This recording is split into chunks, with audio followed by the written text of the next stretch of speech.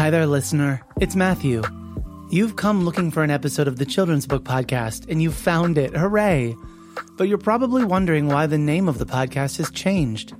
After 8 years of doing the Children's Book Podcast, I began a new career as head of podcasts at A Kids Company About, where I now oversee a podcast network dedicated to producing original content that talks up to kids, centers the things going on in their world, and engages and challenges how they see the world and themselves.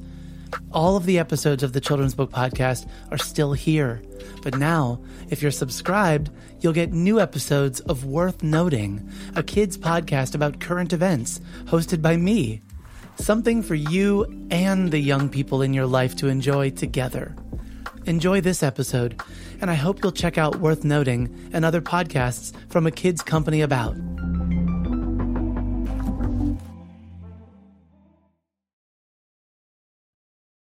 Support for the Children's Book Podcast comes from teachingbooks.net. Teaching Books strives to personalize each reader's connections to children's and young adult books. Discover thousands of resources that bring books and reading to life. Sign up for free today at teachingbooks.net.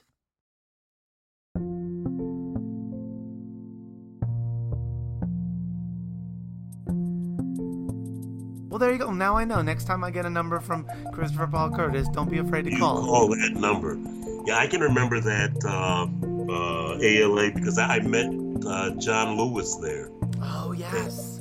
And got a picture with him. It was just, it was so funny because, he was rushing through. He had a guy who was his aide, obviously. And I said, Mr. Lewis, my name's Christopher Curtis. I'm such a fan of yours, and I admire you so much.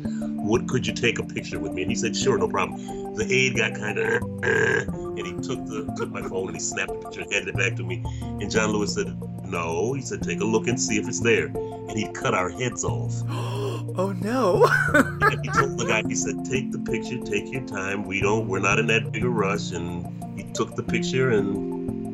One of the great meetings that I had through my travels.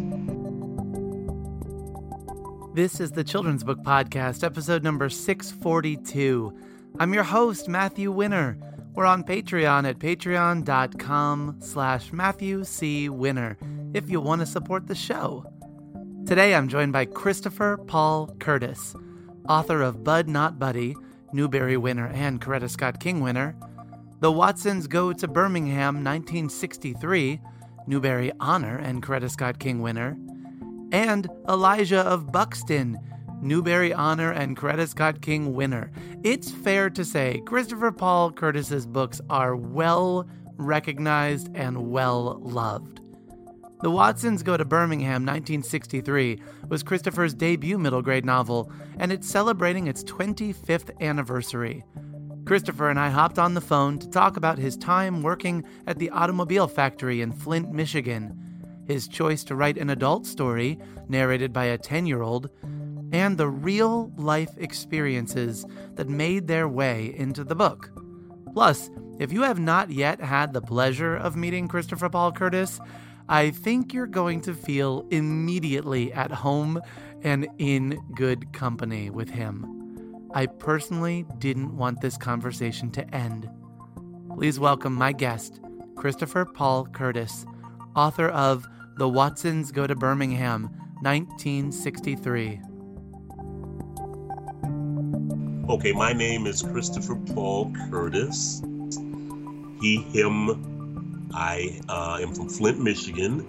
I am an author of books for young people, and I have the best job in the world. I kind of feel like I have the best job in the world sitting across from you right now. Wrong, I'm not gonna lie. Christopher, I'm so honored that we get to talk. I had mentioned off recording that we crossed paths 2 years ago, but really we crossed paths way longer than that ago because I've known your work since being in the classroom and then since going into the library over these past 16 years. And I know that readers have known your work longer than that. And I know that the first and most important thing I can say to you is thank you. thank you for your commitment to readers, to story, to bringing these words and these experiences in front of our children. Thank you.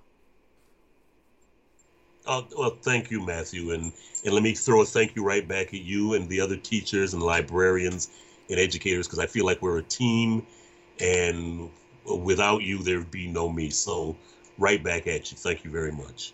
So the thing that brings us together today is the 25th anniversary of your debut novel of The Watsons Go to Birmingham, 1963, and I don't even know where to start with this, because this book is special to me. I don't know where to go with even how to uncover the tip of the iceberg of how important this book is to you. Maybe I can start with the beginning. What drew you to writing for children? Actually, I was not writing for children. I had been working for 13 years in an automobile factory in Flint, Michigan, and absolutely hated it. And finally was able to leave. I quit. And in Flint, the culture is, if you leave the factory, it's like you fall off the edge of the earth and you're never seen or heard of again. So it's kind of scary to do, because you're making great money. You got a secure job. And when I look at the benefits that I had back then, it's unreal. It was really quite a job, and it was an introduction to the middle class for so many people.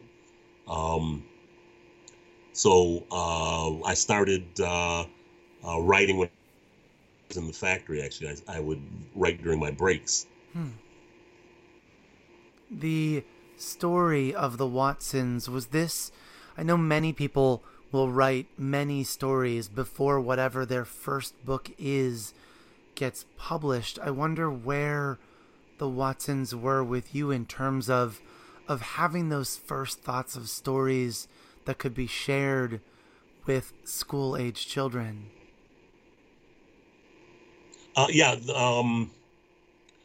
Once the book was done and I sent it out to try to get it published, I sent it to Random House and to Little Brown. They both had contests at the time. For Random House's was first young adult contemporary fiction. And I thought, okay, well, this is kind of old for that. But then when I received a call from an editor, Wendy Lamb, my editor, she said it was too old, or it's too young for that it was actually a middle reader. Huh. So I thought, okay, you published the book. I don't care what you call it. I'll go along with you. I'll say that's what it is.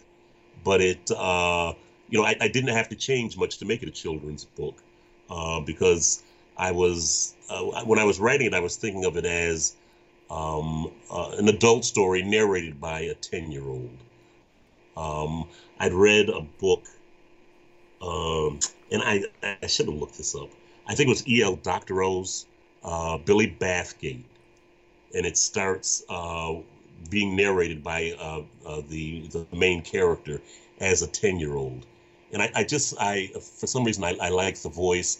And then when I tried to write, it was very easy. The voice came to me very easy. Initially, I had told the story from the point of view of the older brother of Byron. And I felt as the story went on, he was such an unreliable narrator. He's such a little scamp that I couldn't trust him. So I thought, okay, let's go to Kenny. Kenny's sitting over here in the corner quiet. Let's see what he has to say.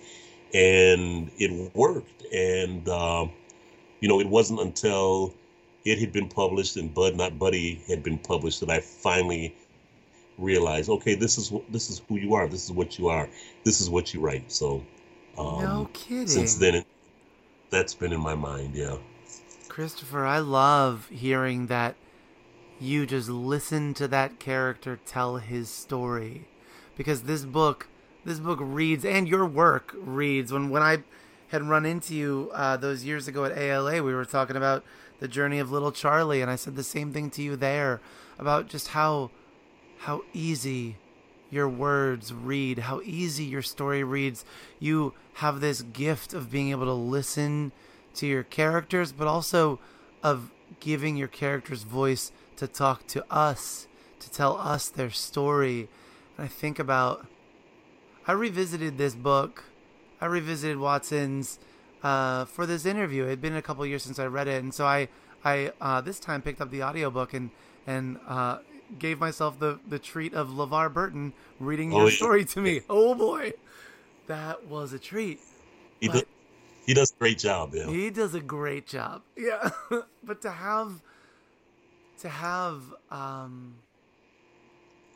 to feel how quickly this story moves, to have this book that starts off really just connecting us with family, these little moments that bond the family together, and to take all of those pieces and really end up telling us a story of how all of those ways we're bonded end up being what hold each one of us up when we most need it. Again, thinking of, for any of your readers that have not read this story yet, I wouldn't and won't ever want to spoil the beautiful ending, but really to address topics of trauma, how we respond to trauma, how our family makes room for that trauma, how we look out for one another.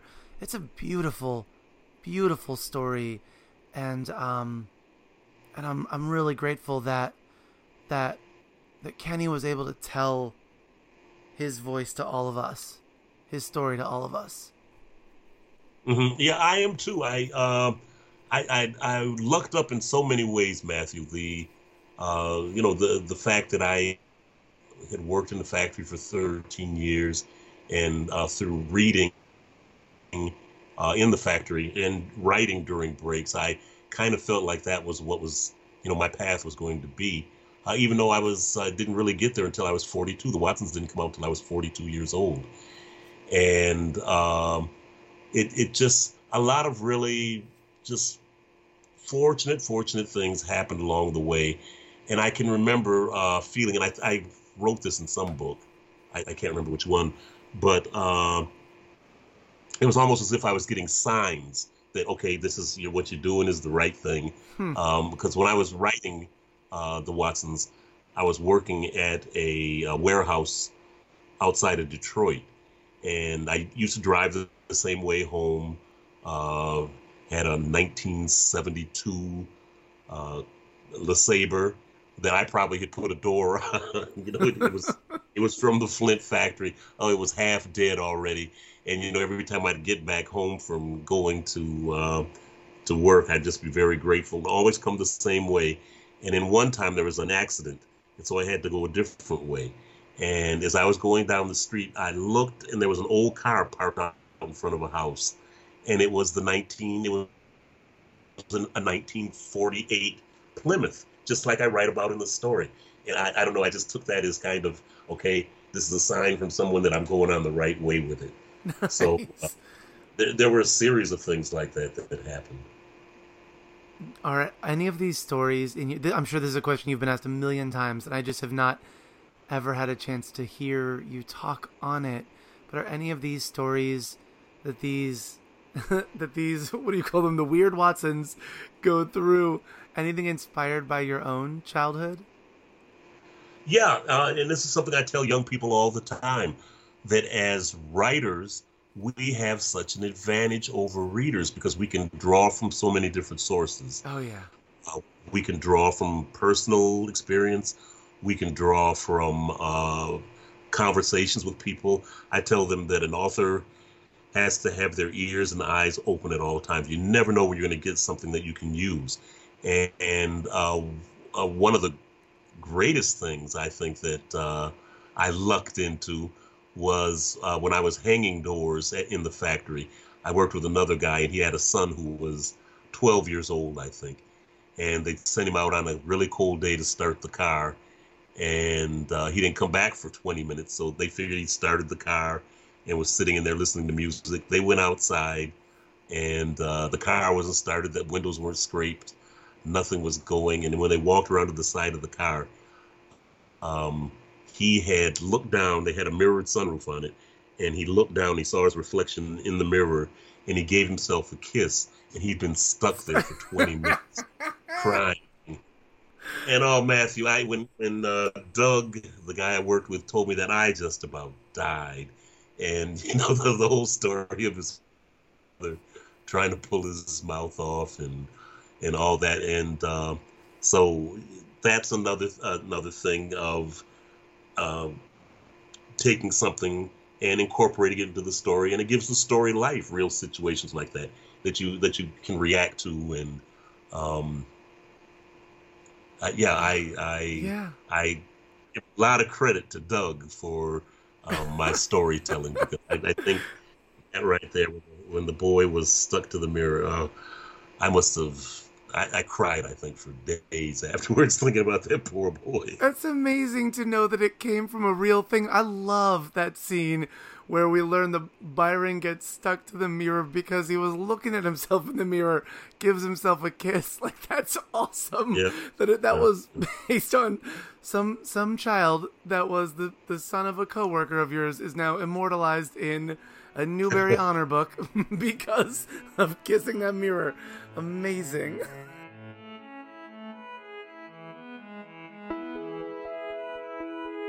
The Children's Book Podcast is sponsored by Professor Bookworm.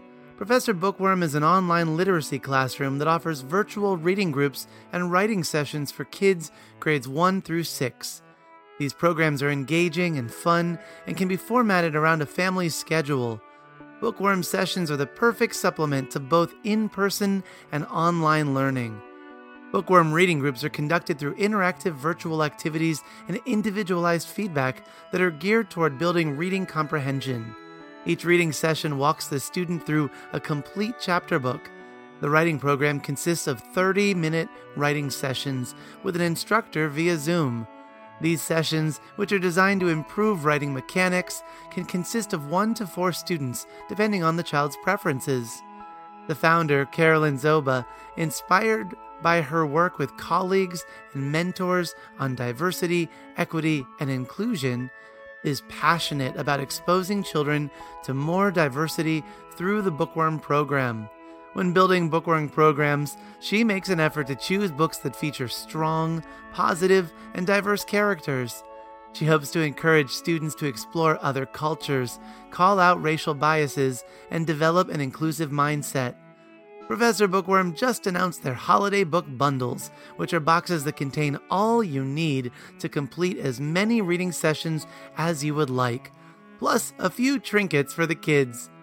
Order for the holiday boxes must be in by December 5th.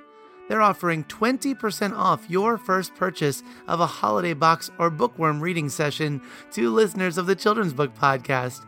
Please use code CHILDRENS20. That's CHILDRENS and the number 20 at checkout. Get started today at ProfessorBookworm.com.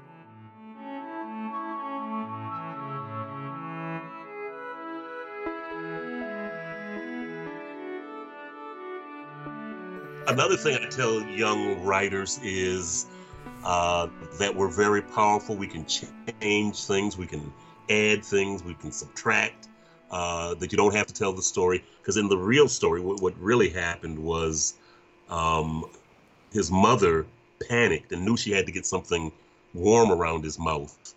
And her first thought was she bent over and she spit all the way around his lips. That's right. Oh, no. Oh, would that traumatize you for the rest of your life, or what? Oh no!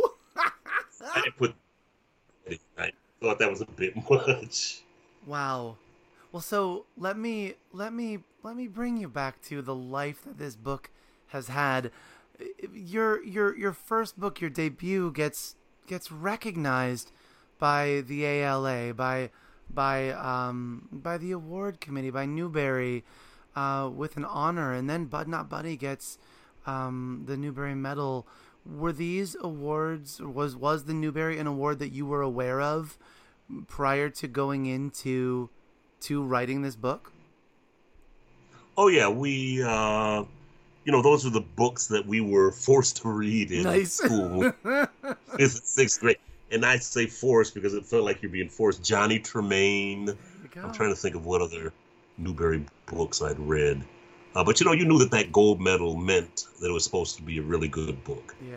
And so yeah, I knew all about the Newbery. I didn't actually think that the Watsons would be eligible. I thought it was some award for more experienced writer. I thought it was kind of like a recognition of a career. That's interesting. I mean, and I think I can't imagine any author ever writes thinking like, well, this book's gonna be my one to get a sticker on it.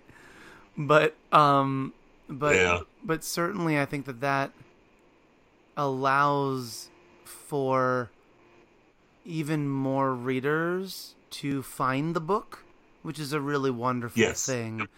The way that it amplifies the work, and then also one's career, that you have this book in the library, you watch for the next book. That's nice that in that way that it sort of is a way to, same with the Caldecott. I've heard this about the Caldecott before, that in some ways it sometimes feels like the committee is recognizing an artist at the beginning of their career, not as this is the pinnacle of their work, but as in recognition of what they're doing right now. So that is a beautiful thing. Yeah. Yeah. I think to have I'm just nerding out over LeVar Burton. Of course, LeVar would be the one that I would be nerding out over. But to have like a movie adaptation of the book, to have even all of these different beautiful covers for the book, it's just something that is neat to see a book have a life of these 25 years so far. Because we know in publishing, publishing has even changed since you've been in publishing. I'm sure we're publishing a number-fold more books than when the Watsons were first published. That we have, more readers, more accessibility to books. Children's literature is more, maybe even more highly regarded. School libraries are more highly regarded than they were 25 years ago. It's hard for me to believe that it was 25 years ago that it came out, because I can really clearly remember. I hated my job in the factory. Like I said, it's like falling off the earth when you. But I had to save my life by doing that, and I can remember. This was like a Hail Mary. This was like my last chance at doing something or finding something that I wanted to do. And I'd been working in the factory since I was 18 years old. So I never had a job that I enjoyed really. As a youngster, I started working when I was 15, bagging groceries, and then I had little jobs like that all throughout high school. But as far as a career or a job, I never had one that I really liked, or that I got up in the morning and thought, let's get to work. And and to think that the book has lasted for 25 years is it's just amazing to me. I get through life by having very low expectations, and I just didn't think much was going to happen from this book. And it's made such a change in my life that I think if anybody can draw anything from this, give yourself a chance, take a chance, be realistic, but give yourself a chance, because there's if you don't, you'll be kicking yourself for years, wondering what would have happened if I'd done this. Let me ask you a kind of funny question, because I'm thinking about different interviews with musicians I've heard before where they've had these long careers, but there was a certain song that really hit, that really resonated throughout the nation or the world. And after touring that song or that album for years or decades, sometimes they end up saying that the work has reached a point where they almost feel disconnected from it, but in a way that they appreciate it from a different lens than they did when they were making it. Have you noticed that the way you view this book has changed over this time? Do Do you still Not feel like really, the guy that because, wrote that book back working at the factory? it never occurs to me. I don't reflect on it. I don't go back and read the books. Unless I have, if somebody's showing interest for a play Yeah. or a movie or something, then I'll go back and read it. But I just don't think about them. I don't know. It's not something that I dwell upon. But I know what you're saying about musicians too. I understand that, and I understand how a musician can probably get to the point where they hate the thing that has made them what they are. And I've never had any kind of bad feelings about the book or anything like that. But I can see how if you get pigeonholed into something like that, you might become resentful after a while. But I have, I have loved the Watsons more than I did when I wrote it now. And the times that I do go back and reread it, like I had to go back for the 25th anniversary and reread it. And my initial surprise, my initial feeling was it's better than I thought it was. Oh, that's so great.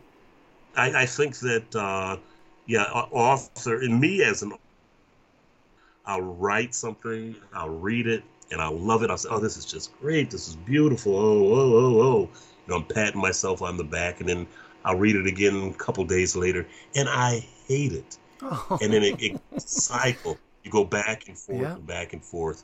And this is one of the great things about having, we're talking about libraries earlier, and the Watsons and Bud were both written on legal pads in the public library.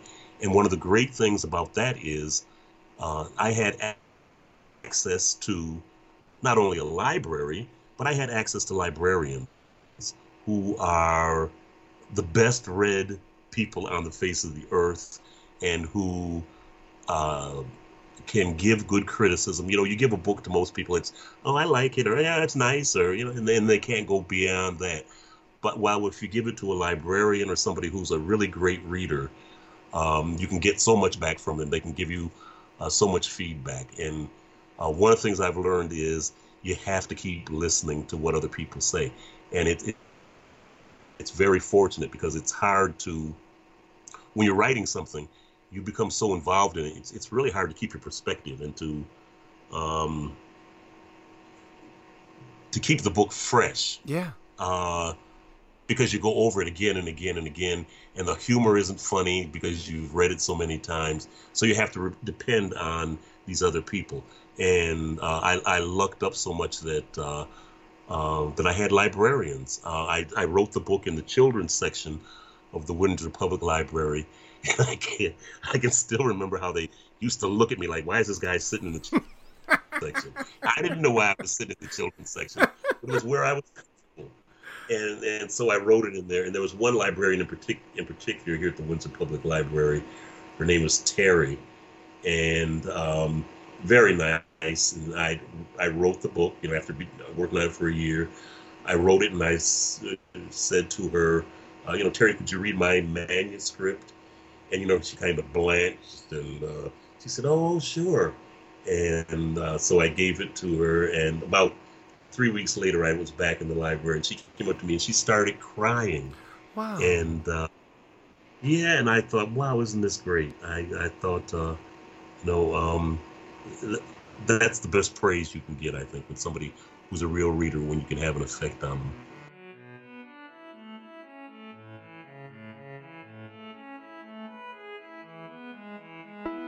The Children's Book Podcast is sponsored by Libro.fm. It's the gift-giving season, and our friends at Libro.fm are helping to make sure you and the readers in your life enjoy the latest and best audiobooks out there. Get 2 audiobook credits for the price of 1 when you enter promo code WINNER at checkout. Or purchase a 3, 6, or 12-month gift membership for yourself or your favorite reader before January 1st, 2021, and enjoy credits to use on any of Libro.fm's 150,000-plus audiobooks, regardless of price. Plus, the credits are DRM-free and do not expire. 30% off additional audiobooks, including gifts during membership, expert recommendations from booksellers, free Libro FM iOS and Android listening apps, and you can support a local bookstore as a Libro FM member. I'm going to be honest, that's my favorite part. When you buy a 12-month Libro FM gift membership, Libro.fm will be passing half of what you spend along to the bookstore of choice, meaning bookstores get $90 for every 12-month gift membership. There's really no better choice for that reader in your life this holiday season. I love my Libro FM. I've been a member for several years, getting the same great audiobooks and the same prices as other audiobook sellers, but with the comfort of knowing my purchases are helping my local independent bookstore. Treat yourself or your loved ones to a Libro.fm membership this year. Use the link in the show notes, and happy listening. I think about those new readers that are still discovering your work and what it means now to have you continue to be signing this book, but to be seeing these generations of readers finding your work, loving your work, seeing themselves and their identity as a reader through your work. And just what a beautiful thing that is to get to see so many readers over this time. I think it's a beautiful thing. I think it's in that way very different from what a musician, although a musician would still see fans of their thing. Yep. But for you to see not just fans of the thing, but you see fans being born and raised by the fans of your books. It's awesome. Yep. It's just a beautiful thing. I remember the first time that an adult came up to me and said, "Oh, I really," at a conference, "that I like your book. I said, are you a teacher?" And then she said, "No, I read it when I was a kid." And I'm thinking, oh my God. Yep. That's when I realized it's been a long time. Yeah. But that's the way that, I mean, we do this in teaching too, don't we? The way that when you work with kids, when you write for kids, when you work in a classroom with kids, you see the future, you touch the future. There are things that you're imprinting on that child. Your fingerprints are all over that kid. That's a beautiful thing that then that grown-up kid came back and was able to show you that, like, I grew up with your fingerprints all over me. That's just a beautiful, beautiful thing to be impacted by a work and then have the opportunity to stand beside the person that made it. Christopher, before we go, do you no, I'm sorry, go ahead. No, I was going to say, and teachers are one of the few professions that actually do have the future in their hands. And I'm sure you must have a teacher that stood out with you. I've got several teachers that just meant the world to me as I grew up. As I become older, and then I stopped and thought, I was with this person for maybe 3 hours a day for 9 months, and yet they had this impact on me. And that is, I think if I hadn't become a successful writer, I think I would have discovered teaching and would have been just as happy being able to relate to children that way. Because I honestly do think it is one of the most important jobs that anybody can have. It's a beautiful thing. It calls for a lot of sacrifice. It's just such a hard thing. But fortunately, people love it. Unfortunately, they get burned out after a while. It's so overwhelming. And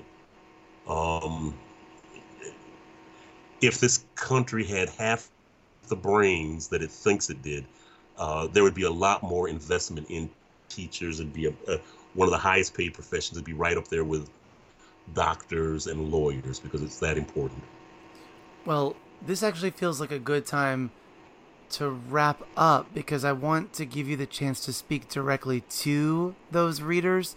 So can I first say, Christopher Paul Curtis, what a great joy it was to cross paths with you here on the podcast. I'm so grateful for our time together. I can't wait for us to talk again. I can't wait to talk about what you're working on next and just to check in You're a wonderful man, a wonderful human being, and I'm grateful for all you do for our readers. Thank you so much.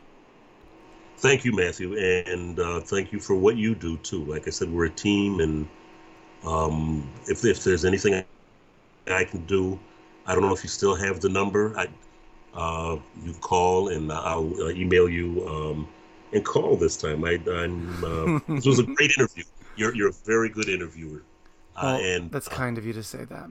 Well, no, you do enough. You can tell pretty quickly. You think, oh, Jesus, how long is this going to last? And then you, every once in a while, you get somebody who is on and who loves the subject and who's got a lot of enthusiasm for it, and it just comes through with you. Well, I'm sure that you're a great teacher.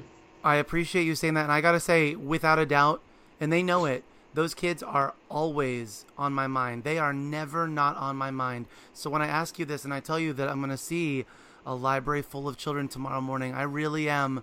I am in person in school. I am in these classes on safe rotation, but I see these kids. And when I ask you about a message, I share these messages with my students daily. So I will see a library full of children tomorrow morning. Christopher Paul Curtis, is there a message that I can bring to them from you? The message I would like you to take, Matthew, is tell them, I know they hear this over and over, but take it from somebody who's old and who's been there. The most important thing, two things that you're going to learn in school, I don't care what kind of a degree you end up with, the most important thing you will ever learn in school, reading and writing. Because if you can write, you can express yourself, and you can let people know how you feel. And it's a really good thing to be able to talk to people and to communicate. And if you can read, you can learn how to do anything. You can entertain yourself. It just opens up so many worlds for you. And their books have been around for centuries, and you can go back and actually read somebody from 400 years ago, read their story, and really work on your reading and writing, and whatever else you do, work on that. But the most important things you'll ever learn are reading and writing. And give Mr. Winter a hug.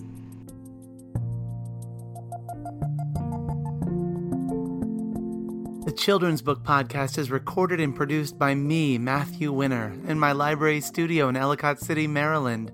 You can subscribe to the podcast and access the archive of over 600 episodes at MatthewCWinter.com. Our theme music is by Poddington Bear, care of the Free Music Archive. Want to help out the show? Become a patron at patreon.com/MatthewCWinter, and your support and contributions will directly support and impact my work here. And always, writing a review on iTunes or sharing the podcast with friends through Facebook, Twitter, word of mouth, or any other means helps reach more listeners, which leads to more content and more amazing guests. And that is a very good thing indeed.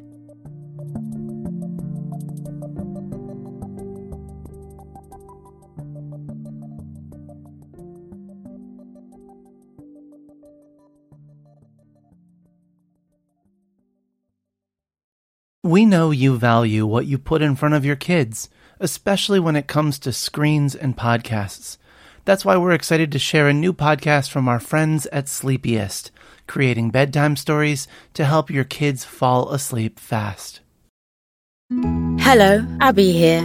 If you've got children and find bedtime's a struggle, I'd like to tell you about Coco Sleep, a children's story podcast designed to make bedtime a dream. Coco Sleep turns a chaotic bedtime into cozy bonding time. The stories are delivered in a pace that gently slows. Rumour has it that no one's ever heard an ending. So search Coco Sleep on your favourite podcast app and let's make bedtime a dream. That's KOKO Sleep, and I'll see you there.